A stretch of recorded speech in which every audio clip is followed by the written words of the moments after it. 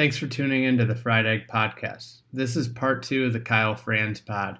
If you missed part 1, check it out on our website or in the iTunes or Stitcher feed.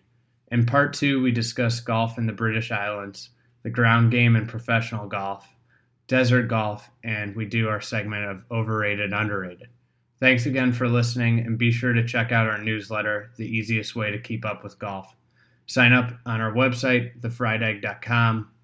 And enough of me. Here's part 2 of the Franz pod. I miss a green, for example, I'm already upset. When I find my ball in the bunker, I'm really upset. And when I find my ball in a fried egg. Fried egg. The dreaded fried egg. Fried egg. Fried egg. Fried egg. Fried egg. Fried egg lie, I'm about ready to run off the golf course.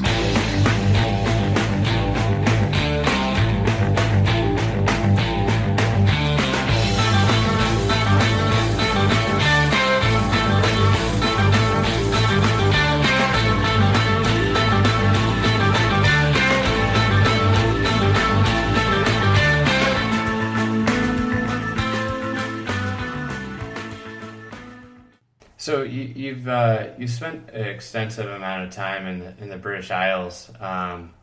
Where would, if you were going to do one trip, to we'll say a certain area to see golf and architecture, which like small area would you focus on?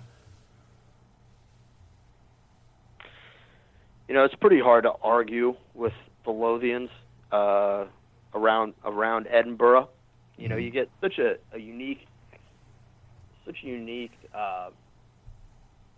string of golf courses. You can see that. Muirfield is obviously such a great classic course, and really just like sturdy architecture that most everybody will like. It kind of lacks to a degree some of the kind of quirky stuff that a lot of us appreciate in golf in the UK.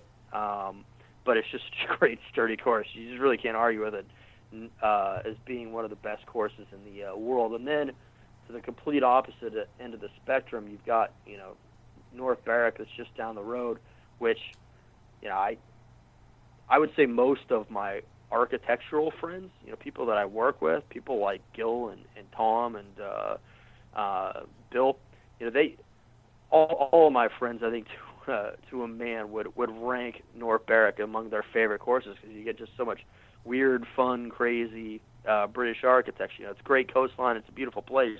But where else you can get to play, a hole like the famous Pit where, you're batting your ball out in the fairway and having to stop it on a green right behind a rock wall. You get all the quirk value that you can get in Great Links golf course architecture over there in one setting there. And then there's a lot of, like great secondary courses there. Obviously Golan's a great old classic, a couple of courses there. Lough Ness, great architecture. Dunbar, just down the road, is a really good course that kind of flies under the radar. You want to talk about under the radar stuff? That's a pretty cool place. And I've always that would be the one market that I would love to personally jump into as a restoration architect.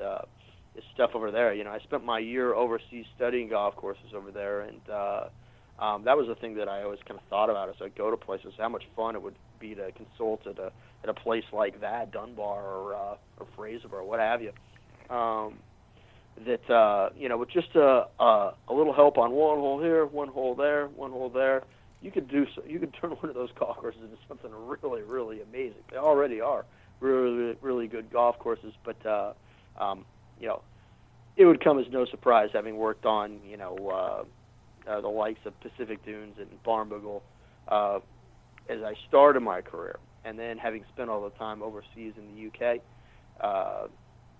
I'm a huge fan of links architecture, so it would be fun to work on some of those kinds of places over there. And obviously the financials of clubs are so different from the United States that, it would require somebody being really patient and working with a club over a span of probably 2 decades to actually get it where they want it to go. It's not like, they have the financials to do a massive, restoration or what have you, in a summertime like we do here. So that's where, Mid Pines we did the project essentially in-house with a bunch of shapers and finishing guys that I brought in, no contractors, etc. So I've always kind of been, having worked on those projects for Tom and Bill and Ben, Pacific Dunes, there was no contractor whatsoever. I've always kind of tried to build my business model that I could potentially do, projects kind of like that someday. Yeah, that's really my favorite region of the country is there. It's all good.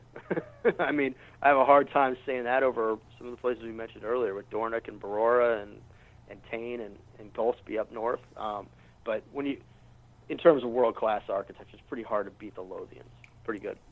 With regards to restoring courses in like Scotland versus so in America we see like a lot of the same problems with like overgrowth of trees, shrinkage of greens, narrower fairways. What are some of the issues that you see in Scotland and Ireland and the UK at courses? Are they different or pretty much the same?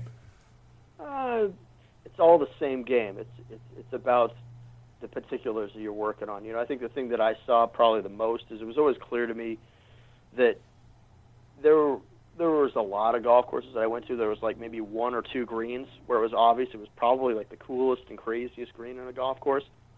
Then it been kind of flattened out and changed over the decades, where it just been kind of flattened out. It was something very bland and was not really indicative of what it was laid out to be.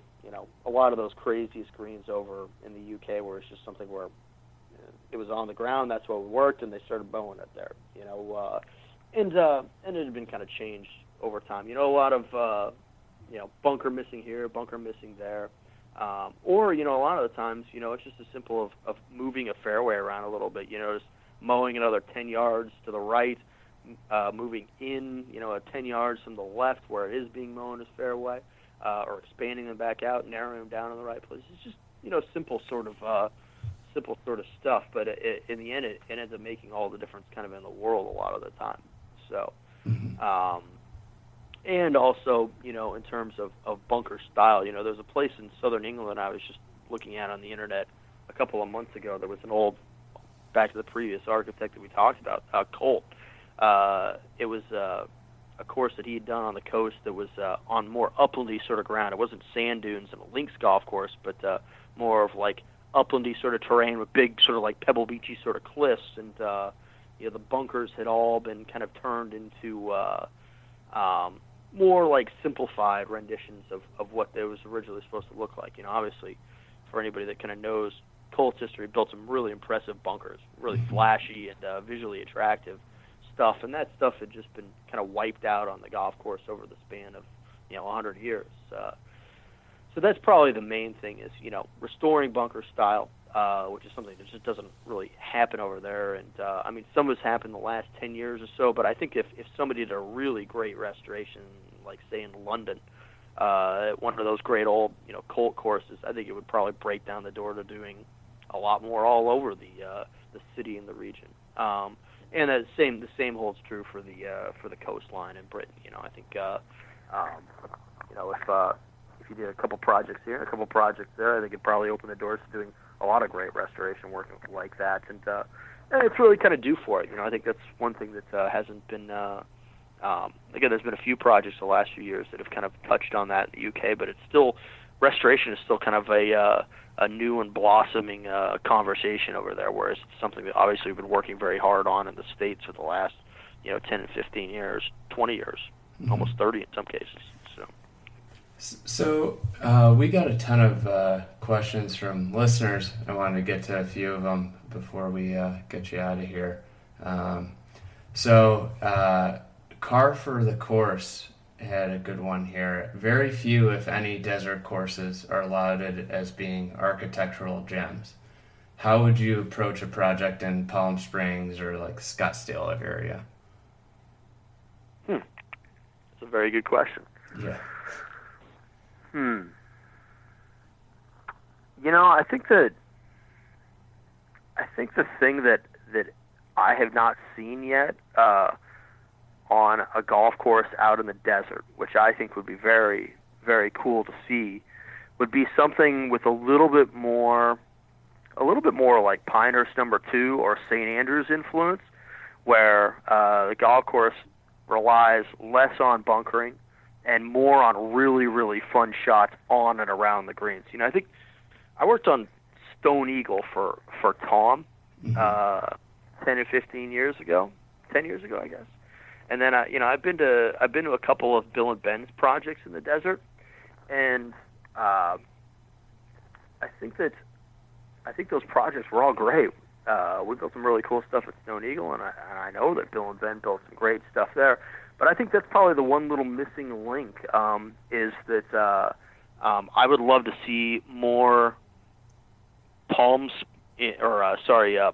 number 2, St. Andrews-y sort of contouring, and even to a degree like Prairie Dunes, where you get some really, really good, interesting kind of shot making and recovery shots around the greens. Tight mow and a lot of interesting, fun kind of shots and stuff that almost like kind of forces you to play ground shots. The hard thing with building cool architecture in the desert is A, it requires quite a bit of water, obviously, and B, the turf types that you're going to have are always going to be not particularly prone to good ground game architecture, which of course is, when we're talking about Bill and Ben and Tom and Gil, that's the one thing that I probably should have started with instead of ending with, is they're all committed to building great, classical, cool ground game architecture, and that's something that I'm always trying to push. And but it's hard to do with warm season grasses because it's so bushy and so green and lush. So I think you'd almost want to over design features, on projects there, and more fall away greens, just lots of cool stuff to really get it to where people want to try some really fun, interesting, ground shots and recovery shots. It's harder to do than to just say it. I think one of the things on the Rio Olympics golf course that certainly was the biggest challenge was trying to get players to play ground shots in warm season grasses because the ball doesn't really like to bounce that much. In some places we were successful with it. In other ways, probably not as much as I would have liked to have seen it. But I think it's the key is just how severe your building features and how really dedicated you are to really, really building stuff that really forces people to hit some cool, crazy shots like you do in different settings. So. Forcing guys to hit the ground shots, I feel like the pros just don't hit them because they don't have to hit them regularly, so they don't have to practice them.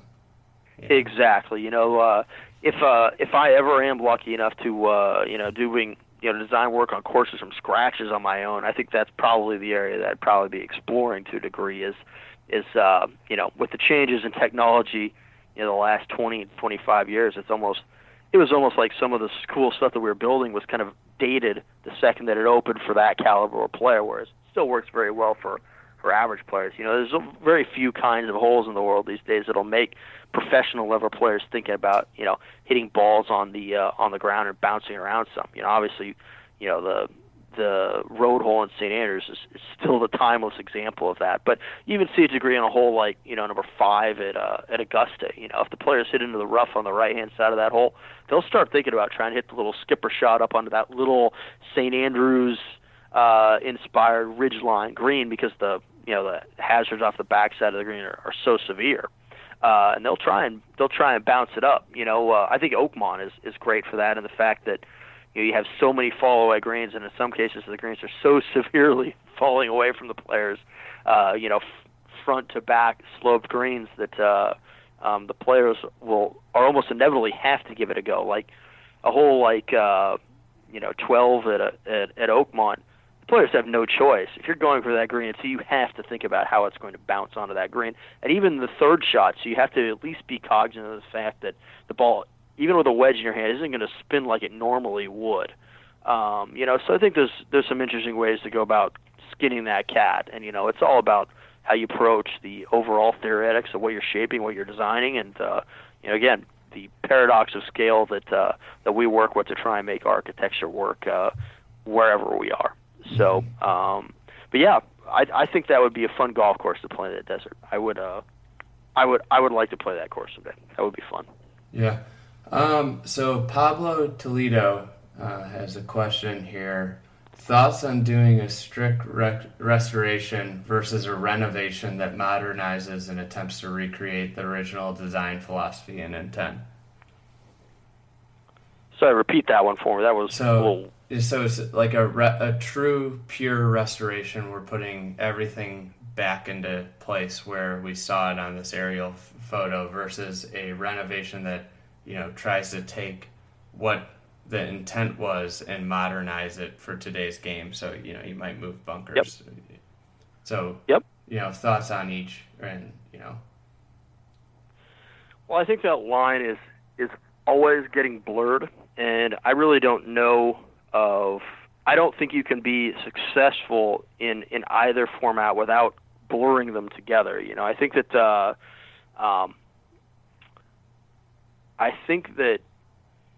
to do great restoration work, you really have to put yourself in the mind of the original architect.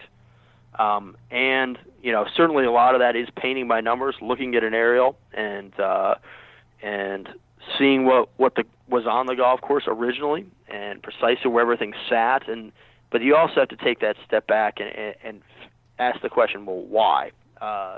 You know, I think that if you went back and attempted to do restoration by just simply copying, pasting, you know, painting by number, you kind of miss that original intent. You know, the game has evolved and changed so much that bunkers inevitably wind up in the wrong spot, or if you're not seeing the whole big picture very clearly, you'll kind of miss the end all of what the original hole is trying to do. You know, obviously, when we were talking about Mid-Pines earlier, we were talking about, you know, Ross's intent with the styling of the holes. And I think the thing that, you know, as I alluded to, he tried to make each of his golf courses here a little bit different. And the best way I can describe the importance of really, really studying the original design is the differences in courses, you know, here in Pinehurst. You know, Pinehurst number 2 was supposed to have big, wide fairways, 50-yard wide fairways, and then on the outsides of the holes you had an extra buffer of another 20 to 25 yards before you got to the edge of the clearing line into the trees. So it was big, big, wide corridors and big, wide fairways, and then you had these big, long runs of sand, the famous sandy hardpan areas on each side of the hole. At Mid-Pines, his design philosophy was completely different. The fairways were big and wide like Pinehurst number 2, but he, for the most part, kind of excluded a lot of those sandy hardpan areas on the edges of each hole. Instead of having that buffer, it just went right into the woods and the trees. You'd have a little bit of sandy hardpan and wiregrass, but mostly the holes just kind of went right into the woods. And in between the holes, it was very dense, thick, bushy terrain. It would be wiregrass and wisteria and all kinds of who knows what else was, you know, growing out in the southern jungles of North Carolina.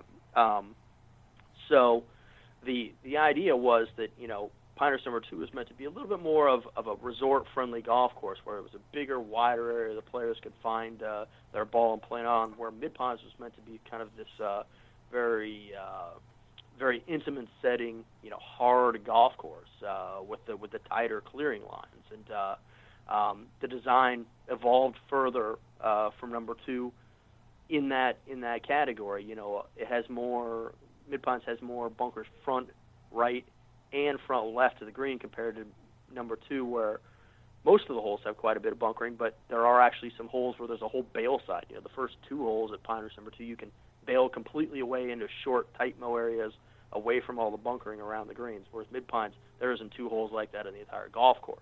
Mm-hmm. So the idea was that, you know, players could hit tee shots into the right sections of fairways and give themselves good angles past all these front bunkers. You know, if the pin was front left, they could play into the far right-hand side of the fairway for a decent angle. Vice versa, if the pin was front right, they could play to the other side. But to hit it to the good angles, the honey spots on each hole for a good angle in, you had to take on, you know, all that brush and all the nasty stuff that was lapping right at the edge of the fairways, as I was, you know, alluding to before. So there was, you know, to get to the good angles and strategize for a good player on the tee shots, they had to take on some nasty stuff. They were kind of taking their life in their own hands. Again, just differences in philosophy. So when I was working on Mid-Pines' restoration, all that jungly stuff around the edges of the holes had been removed over the decades to make it more resort friendly. All the trees were still there, so the general philosophy of the course still kind of held true to the original design. So a lot of what I had to do was, just kind of stand on the tees and visualize, well, all that stuff is gone now, but the trees are still there. But again, it feels there's a lot less in the way of blood pumping, do or die feel to the tee shots that originally was intended. So what do we need to add to the equation? How do we need to approach adding bunker here, or maybe bringing the sandy hard pan areas into the holes a little bit more there? It's again just trying to add or approach the restoration of the strategic hazards around the holes in a manner that would balance out the fact that these other elements had been eliminated over the span of decades, and what it was going to take to get the kind of blood pumping shots back into the equation that Ross had originally intended. And if I was just looking down at an aerial of the golf course, you'd never figure out any of that stuff. You can't just paint by numbers and be like, well, that's what was there, so that's what we need to do. You need to kind of put yourself in the head of what Ross would have been standing there looking at in 1935, and the decisions that he would have been making to lay out the holes exactly to get the blood pumping kind of shots that he wanted. And so that's how I really approach restoration is that you got to get out in the field and you got to stand there and kind of visualize what it would have been like to have a hickory in hand 100 years ago, and what do we need to do to make that all connect today.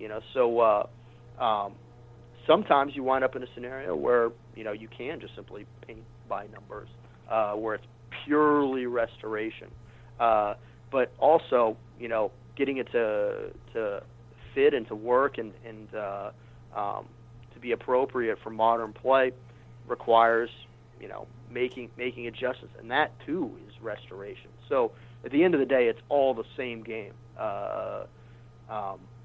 You're just trying to get to where the architecture matches up and plays as well as it did today as it did originally, or even better.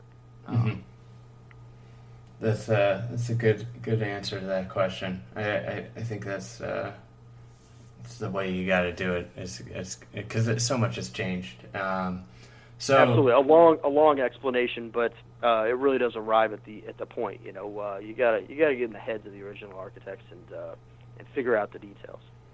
So if you could restore, we'll just say one, municipal or like a public access course that you don't know of having a consulting architect, so we avoid any beef. What course would it be? And this is from Andrew Bailey.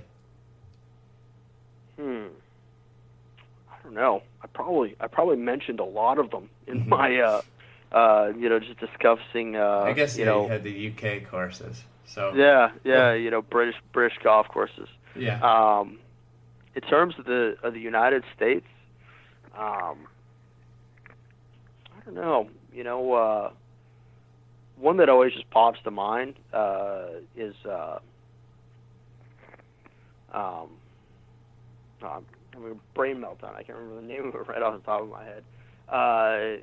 There's a place in Portland, southeast Portland, that's it's an old H. Chandler Egan golf course that I always was a big fan of growing up. But there's many prime examples of great courses in that category. If I had 10 minutes to kind of think about it, I'm sure I could think of some even right here in North Carolina.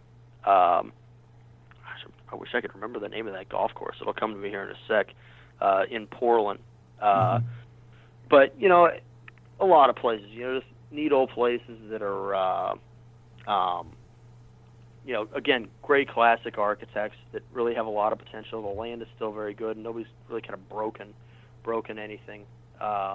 Would be fun to work at, and especially I think you probably would understand immediately just from the conversation today that the fact that I grew up on a public golf course has always made me really intrigued with doing great public golf course restoration, or just great public golf in general. That's what really intrigued me the most about working on the the Olympics course in Rio for Gil was the fact that, of course, it was cool to be involved in a project where it was going to hold the Olympics and the first Olympics in over 100 years, but it was also, I think, equally as important to me that it was going to be the first public golf course in Brazil.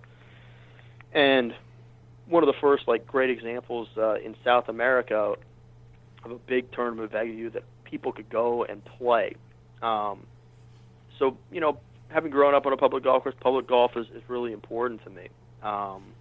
So really any place, that has just great old bones, great architecture would be fun to work on for a public benefit. Eastmoreland is the golf course I was thinking of in Portland. I knew that was going to come to me eventually. So I'm putting you on the spot. So that's a cool part of the Olympic courses, and it looked like they just had the Latin American tour was down there, and it looked like it was in good shape. So that's really good. Yeah, too. yeah, everything seems to be going fine. I grew up on golf courses in the Northwest, kind of like that, beyond the one that I even, where I played every day at. There was one golf course that I really liked playing as a kid was this little links golf course on the Oregon coast called Gearhart. It was a Chandler Egan effort. It was originally laid out by an old Scotsman out in the dunes, but he'd done work on the golf course, and also, it's a club, but Astoria is right up the road from there. It's a neat old dunes golf course. So there's little cool places all over the place that it would be great to do, restoration work over a span of time that would be practical for them. You're not going to put them out of business, but really could, take them to an extra level and expand their, potential. Make business. money. Yeah, it's making better. You've got. Yep. That's what they need to invest in. It's their asset. You can't just let it go to shit over the course of time. You got to invest and make it better. Exactly, and there's been some great examples of that have gone on around the country. I haven't been to it yet myself, but I'd like to go see it. A place called George E. Wright in Boston, that place too. which looks fantastic, and they've been doing just that. I've been working to try and improve it the last decade or so, and it's a great old classic, Ross course. You want to talk about, one that flies under the radar? It looks fantastic. I really need to get over and check it out sometime. And that's a prime example. There's some courses around the country that were, again, laid out by great architects that with a good practical plan, especially that's where the design build philosophy comes together to make projects practical for them, is by removing the exorbitant outside contracted costs and doing projects in a practical manner. It's more stressful on the architects to do it that way, but that's what we're here for. Is to get the right product for the right price, and so I really look at the next 20 years in the United States as being a kind of watershed moment for that. Restoration has certainly been a great development in the club scene the last 20 and 30 years. And it's great to see that it started to shift through to public golf in places, and hopefully that trend continues. It's something that, again, having been involved or been a public golf person my whole life would be enormously rewarding to be involved with. So. Yeah, that's I kind of think it needs to happen too. So many people I have on the podcast grew up playing public golf. I grew up playing public golf, and it's like. That is so important, is to have, the better the golf courses are to play, the more people you're going to get to play and get people hooked. So we do this overrated, underrated segment. So, I give you something and you got to say if you think it's overrated or underrated. There's no properly rated. Okay. So we'll start with 1920s. Donald Ross. Okay. And am I supposed to name a course or just in general? Overrated, underrated? In general, was he has kind of three different distinct time periods of his design from the 10s to the 20s and 30s. Was 1920s Donald Ross overrated or underrated? I would say absolutely underrated. All right. What do you think about the other ones? Is there one that was overrated? I think that golf course architects are interesting. Some of them arrive on the scene and they have all their best ideas and they throw them out there, and that's just simply kind of the career path that they take. Is their early work is their best. A lot of good prime examples of that. And then other architects have a tendency to just get better and better and better and better over the span of their careers. And I think Ross was definitely in the latter category. His work was always good, but when I look back at the history of Pinehurst Number 2, there's two things that come to mind: how great it is today and how great it's always been, but also how much it evolved. I have never seen an aerial or a ground photo of the golf course between 1935 and 1907 where it was exactly the same. He was constantly tinkering with it. The style was completely different on all of them. Like the original Pinehurst Number 2 was really severe. There was I'm sure for a lot of your listeners, they'd be familiar with Hell's Half Acre at Pine Valley, this big famous hole in the world that you have to cross in your second shot of the seventh hole. Well, that's kind of what Pinehurst Number 2 was like originally. Instead of having these big, clearly defined sweeping fairways that begin at the start of the hole and go all the way, the playable aspects that we were talking about earlier. He had like these big stoppages in the fairways where it would just go into like sandy hardpan and native areas for a stretch, and then it would pick back up. The fairway would start again on the other side. So a lot of kind of Hills Half Acre sort of stuff out there. It was really hard. It's easy to see why his original design of Number 2 was pretty controversial. And I've been helping a bit on the Pinehurst Number 3 course the last year.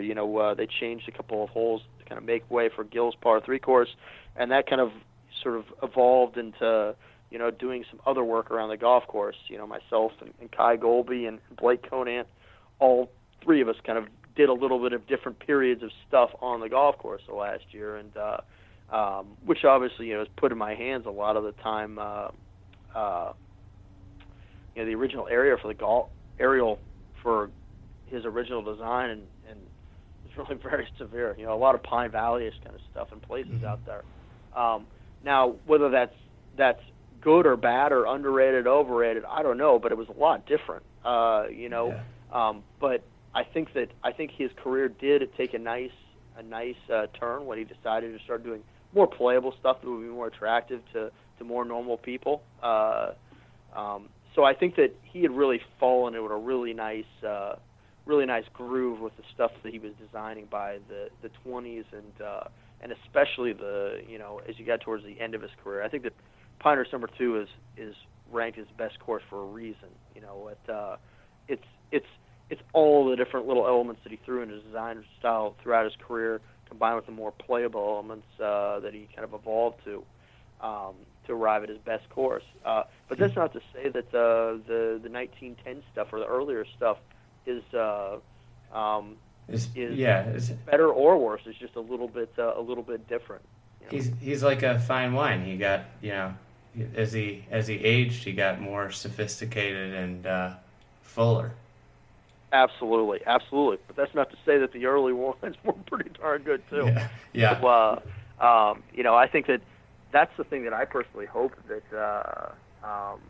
that will kind of show its way through in some of the other things going on here. I would love to see Gill kind of throw some of that into his work on Course 4, just as a complete curveball and departure to the work that we did on Number 2, the work that I've done on mid pines and pine needles. I've definitely adhered more to the later period of Ross's work because I've always genuinely felt like that was the best period of his work here. But that doesn't mean that you can do some really interesting things with his more controversial and zany style stuff that he did during the early portion of the century. It'd be pretty cool to see. So who knows? See what Gil does. All right, we'll get to the next one here. Volcano Par 3s from Tom Smith. Overrated, underrated? I suppose it depends on the format, but I am I for one am a big fan. I would be hard pressed to say that there's not a better hole on any of the golf courses that I'm currently consulting at than the 11th hole at the Country Club of Charleston, which for anybody who has played in the Azalea, which is kind of a well-known amateur event down in the southeast, which is at Country Club of Charleston every year, the holes are Redan or reverse Redan. It's so all the kind of classic elements of diagonal green with severe back left bunker or right, depending on if it's a reverse Redan or not. But in the case of Country Club of Charleston, it's kind of a 45-degree angle green from front left to back right with these incredibly deep bunkers front right and incredibly deep back left. It reminds me more of like a Charles Banks design hole where it's one of the classic Rayner McDonald template Redans, but it's just absolutely jacked up to the maximum in terms of difficulty. And it's been a famous hole for that reason for a long time. There's been many a player in the Azalea that has actually been trying to hold a lead that just laid up on it and putted up onto the green. So it's that severe of a hole. So I love any kind of green and green site where you get on a par 3 where you're kind of jacking it up into the air and really leaving the players with some really severe question marks if they miss the green. And especially the strategy involved with the hole, like what I was just describing. The history of the hole is actually kind of interesting. There's evidence that the big mound, Charleston's flat. There's no features naturally there, and the big mounds and features on the property are rumored to go all the way back to the Revolutionary War. The British had when they besieged Charleston, built like all these big things that they would, fortifications, redoubts is what they were called. That it appears that's probably what the green side originally was. So it's kind of some interesting history to wind up at a very severe golf hole. One hole that I always kind of come back to is having been influential in Ross's career is the second at Dornick, which I've heard varying degrees of the you want to talk about like a volcano green. It falls away completely on three sides and with a false front on the front portion of it. And I've heard varying degrees that Ross was involved in the construction of it. Under John Sutherland at Dornick, and originally he wasn't all that excited about the idea of what the hole was going to be like. Don't quote me on that because I've just heard it in varying degrees, but that when they finished the hole, he thought it was so cool that it was like the light bulb went off for him. And I think that one thing you see in Ross's work everywhere is the willingness to build a green site with a really severe fall off the back, and even going as far as to place a green site on a downslope and just pushing dirt out and out and out, building bunkers and pushing it out until you finally wound up with a really severe fall off the rear side of it. And I think that was probably very influential in his career. That singular green site, because you see that all over the place on Pinehurst number 2, whether it's the famous 8th green where John Daly had his meltdown where he hit it over the green and swatted his ball because he couldn't quite get it back up onto the green. Mm-hmm. Ross did that all the time, and I think it comes back to those kind of philosophics. And what you get out of it is, when you have holes with such severe fall-offs on the backside like that, it really does get you kind of thinking back to basics. Maybe I should wind up short of this green and take that mistake out of play, or maybe even just try and bounce it up on the green where I just barely run my way up onto the green, taking the aerial shot that might land on the green and go running off the backside or fly over out of play. So I'm a big fan of green sites that are kind of jacked up like that. And having done the Rayner McDonald restoration that I have done, I'm always going to be a sucker for the famous short holes. Yeah. And some of the best ones are always going to be kind of like that. Whether it's like Camargo's like a great example. I mean, that's about as jacked up and volcano-ish as you're ever going to get right there with the severity around all four sides. So it's a big fan. It's amazing how easy it is to make a bogey on one of those holes just by hitting a good but not great shot. I mean, you just get these putts that are just brutal, and I think that's so cool because it's just straight, like, it's a test of your wedge game. Like, if you hit it in the right spot, it's an easy birdie, but if you just miss barely or play safe, it's going to be really hard to make par. Absolutely. One of the funnest features that I've restored is 8 at Mid Pines, which is a green exactly like that. I think it is just right out of the 2 at Dornoch influence that Ross got from that hole. The green is it's on a downslope, and he just took a bunch of dirt. It's obvious that they went 20, 30 yards up the fairway, just started shoving dirt until they wound up with this tiny little precipice of a volcano green on the downslope. And if you go over, it runs down into this sandy, bunkery native area patch behind the green that's, needless to say, no fun at all to try and get up and down from there. I've had a standing offer for anybody that I've been playing with for 3 years now, I guess, since the restoration, that anybody that gets over that green into that hazard and can get up and down, free beer on Kyle. And it hadn't happened yet. The closest was Pat McGowan, who is part of the family that owns the resorts here and handles a lot of the teaching and whatnot. And he was, 77, I believe, PGA Tour Rookie of the Year, and he was as close as anybody has gotten without doubt. It's those kind of holes are really fun. When you finally make a birdie on a hole like that, that's something you talk about. That's the kind of stuff that you remember at the end of the year, no matter what, and the kind of shot that you remind yourself or bring up, chatting with friends for years after that. So, big fan of that style of hole. Memorability is important with golf. Alistair Philp has overrated, underrated split fairways. I think that that's almost a trick question. I think that split fairways are an absolute fantastic design feature, but it's all about the implementation and about doing the design of the hole properly. I would love to, if I'm ever doing, design on my own from scratch, I would love to try stuff like that. Especially kind of breaking holes up a little bit more that way. You don't really see a lot of that.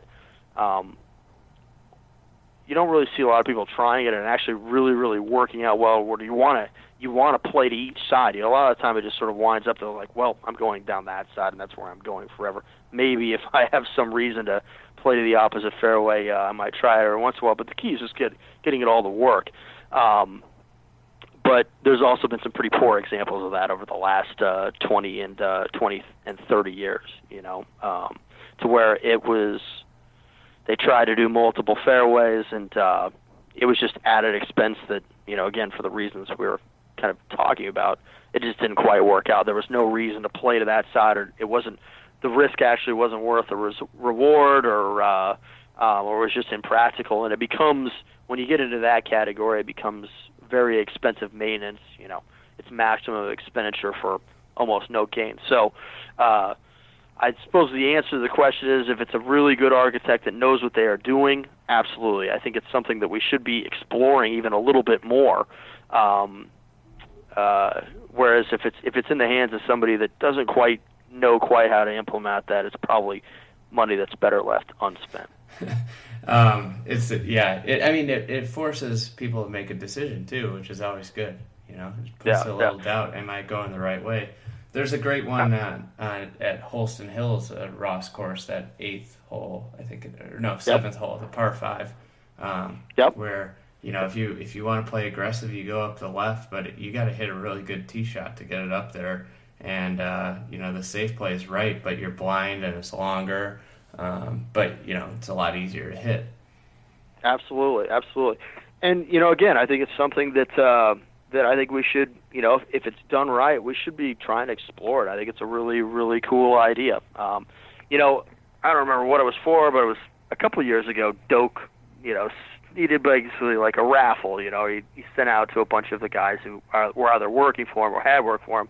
He was just asking what would be some cool different ideas to try on a project on a flat piece of land, and that's what I came back with was I spent maybe an hour or so sort of like sketching around and trying to think of what would be some good ways to do some multiple fairway sort of stuff on a flat piece of ground to add some serious variety into the equation. And the more I kind of sketched around on it, it was like it's not something that was the first time I had done that before, but it reminded me that that would be a pretty nice way to attack certain kinds of pieces of land where you don't really have a lot of topography. So you worked on Stonewall North. Yep. So I played the mid-am out there, and oh, nice. It reminds me like the split fairway is almost. You almost guys almost did that on like the 15th there, where you have the center line bunker kind of acted. Absolutely. And absolutely. For those that haven't seen it, that course this fairway is 90 yards wide, and they have like a fairway bunker right in the middle that's probably 2 yards wide, and it's tiny, but we're playing the practice round. I'm playing with two of my buddies, and we all look at it and like, what the hell are we supposed to do here? If you play left of it, there's some woods on the left, so but that's a much better angle. If you play right of it, it's much longer hole, and you have a really bad angle into a wild green. And we all looked at each other and said, let's just. I think we just hit it right at it. And sure enough, I'm playing in the tournament, and I hit like one of my best drives of the day, and it just lands right in the middle of it because I hit it right where I was aiming. Yeah. And it's just like that. But we did. I didn't make a decision, so I got penalized for it. Absolutely. And like 3 at Pacific Dunes is always a hole that I come back to in that category. 2 and 3 obviously have the center line hazards on the golf course, but 3 is really more of a full split fairway sort of arrangement with the bunkers that kind of stretch all through the middle. And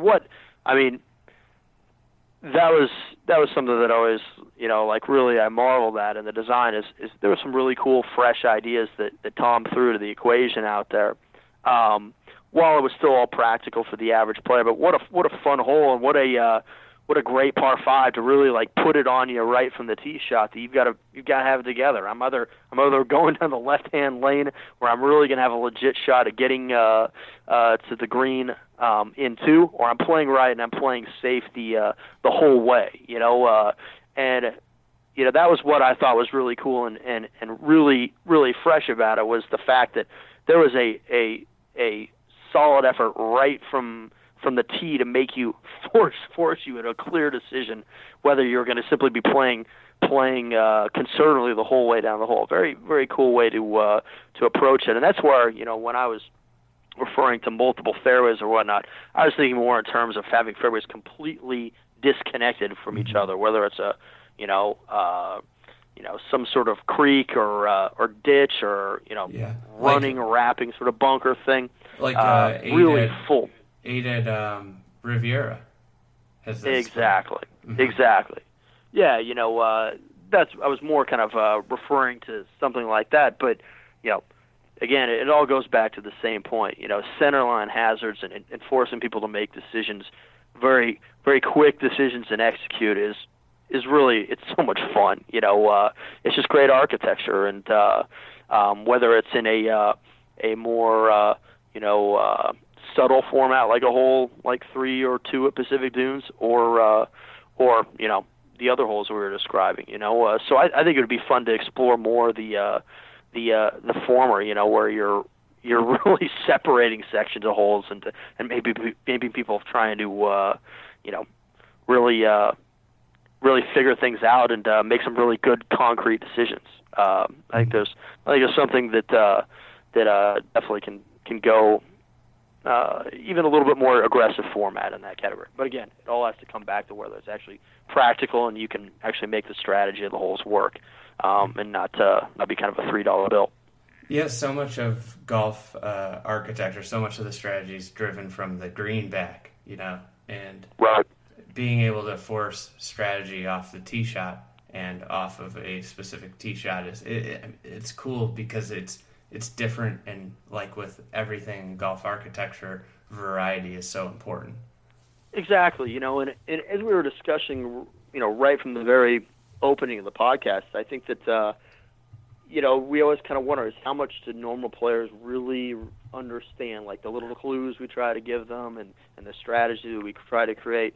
A lot of great architecture is just simply about being able to do that and not make it too confusing for people to figure out. I remember Tom having said something to the effect that if it takes more than 2 sentences to explain it, then it's probably too complex. But I think when you start talking about multiple fairways and multiple different routes and all those kinds of things, I don't think there's a person under the sun that doesn't figure that out immediately. They're like, well, these are clear options to me. These are clear strategy decisions that I have to make. I think it makes there's a discussion to be made there that it makes it a little bit more accessible, architecture a little bit more accessible to people that aren't accustomed to learning the complexities of, well, I've got a bunker front right of the green here. There's a bunker on the left-hand side of the fairway. Most people don't get the simple stuff, but it's when you start to get into the more complex stuff that people tend to notice maybe a little bit less. And again, multiple fairway stuff is as obvious and interesting as it gets. So certainly something to be said for the accessibility of going that route design-wise. Mm-hmm. Definitely. So, hey, I think we've taken up enough of your time. Thank you so much for being so generous with it, and we appreciate it. I feel like we just scratched the surface. We could have talked for 5 more hours, but we don't want to take up your whole afternoon. So, thanks so much for coming on, and we'll look forward to hopefully having you on again in the future. Absolutely. Thank you very much, Shannon. It was a lot of fun. Glad to come on, and I've been a big fan of your podcast for a while. So fun to come on and contribute. Thanks again. Definitely. Thanks, Kyle.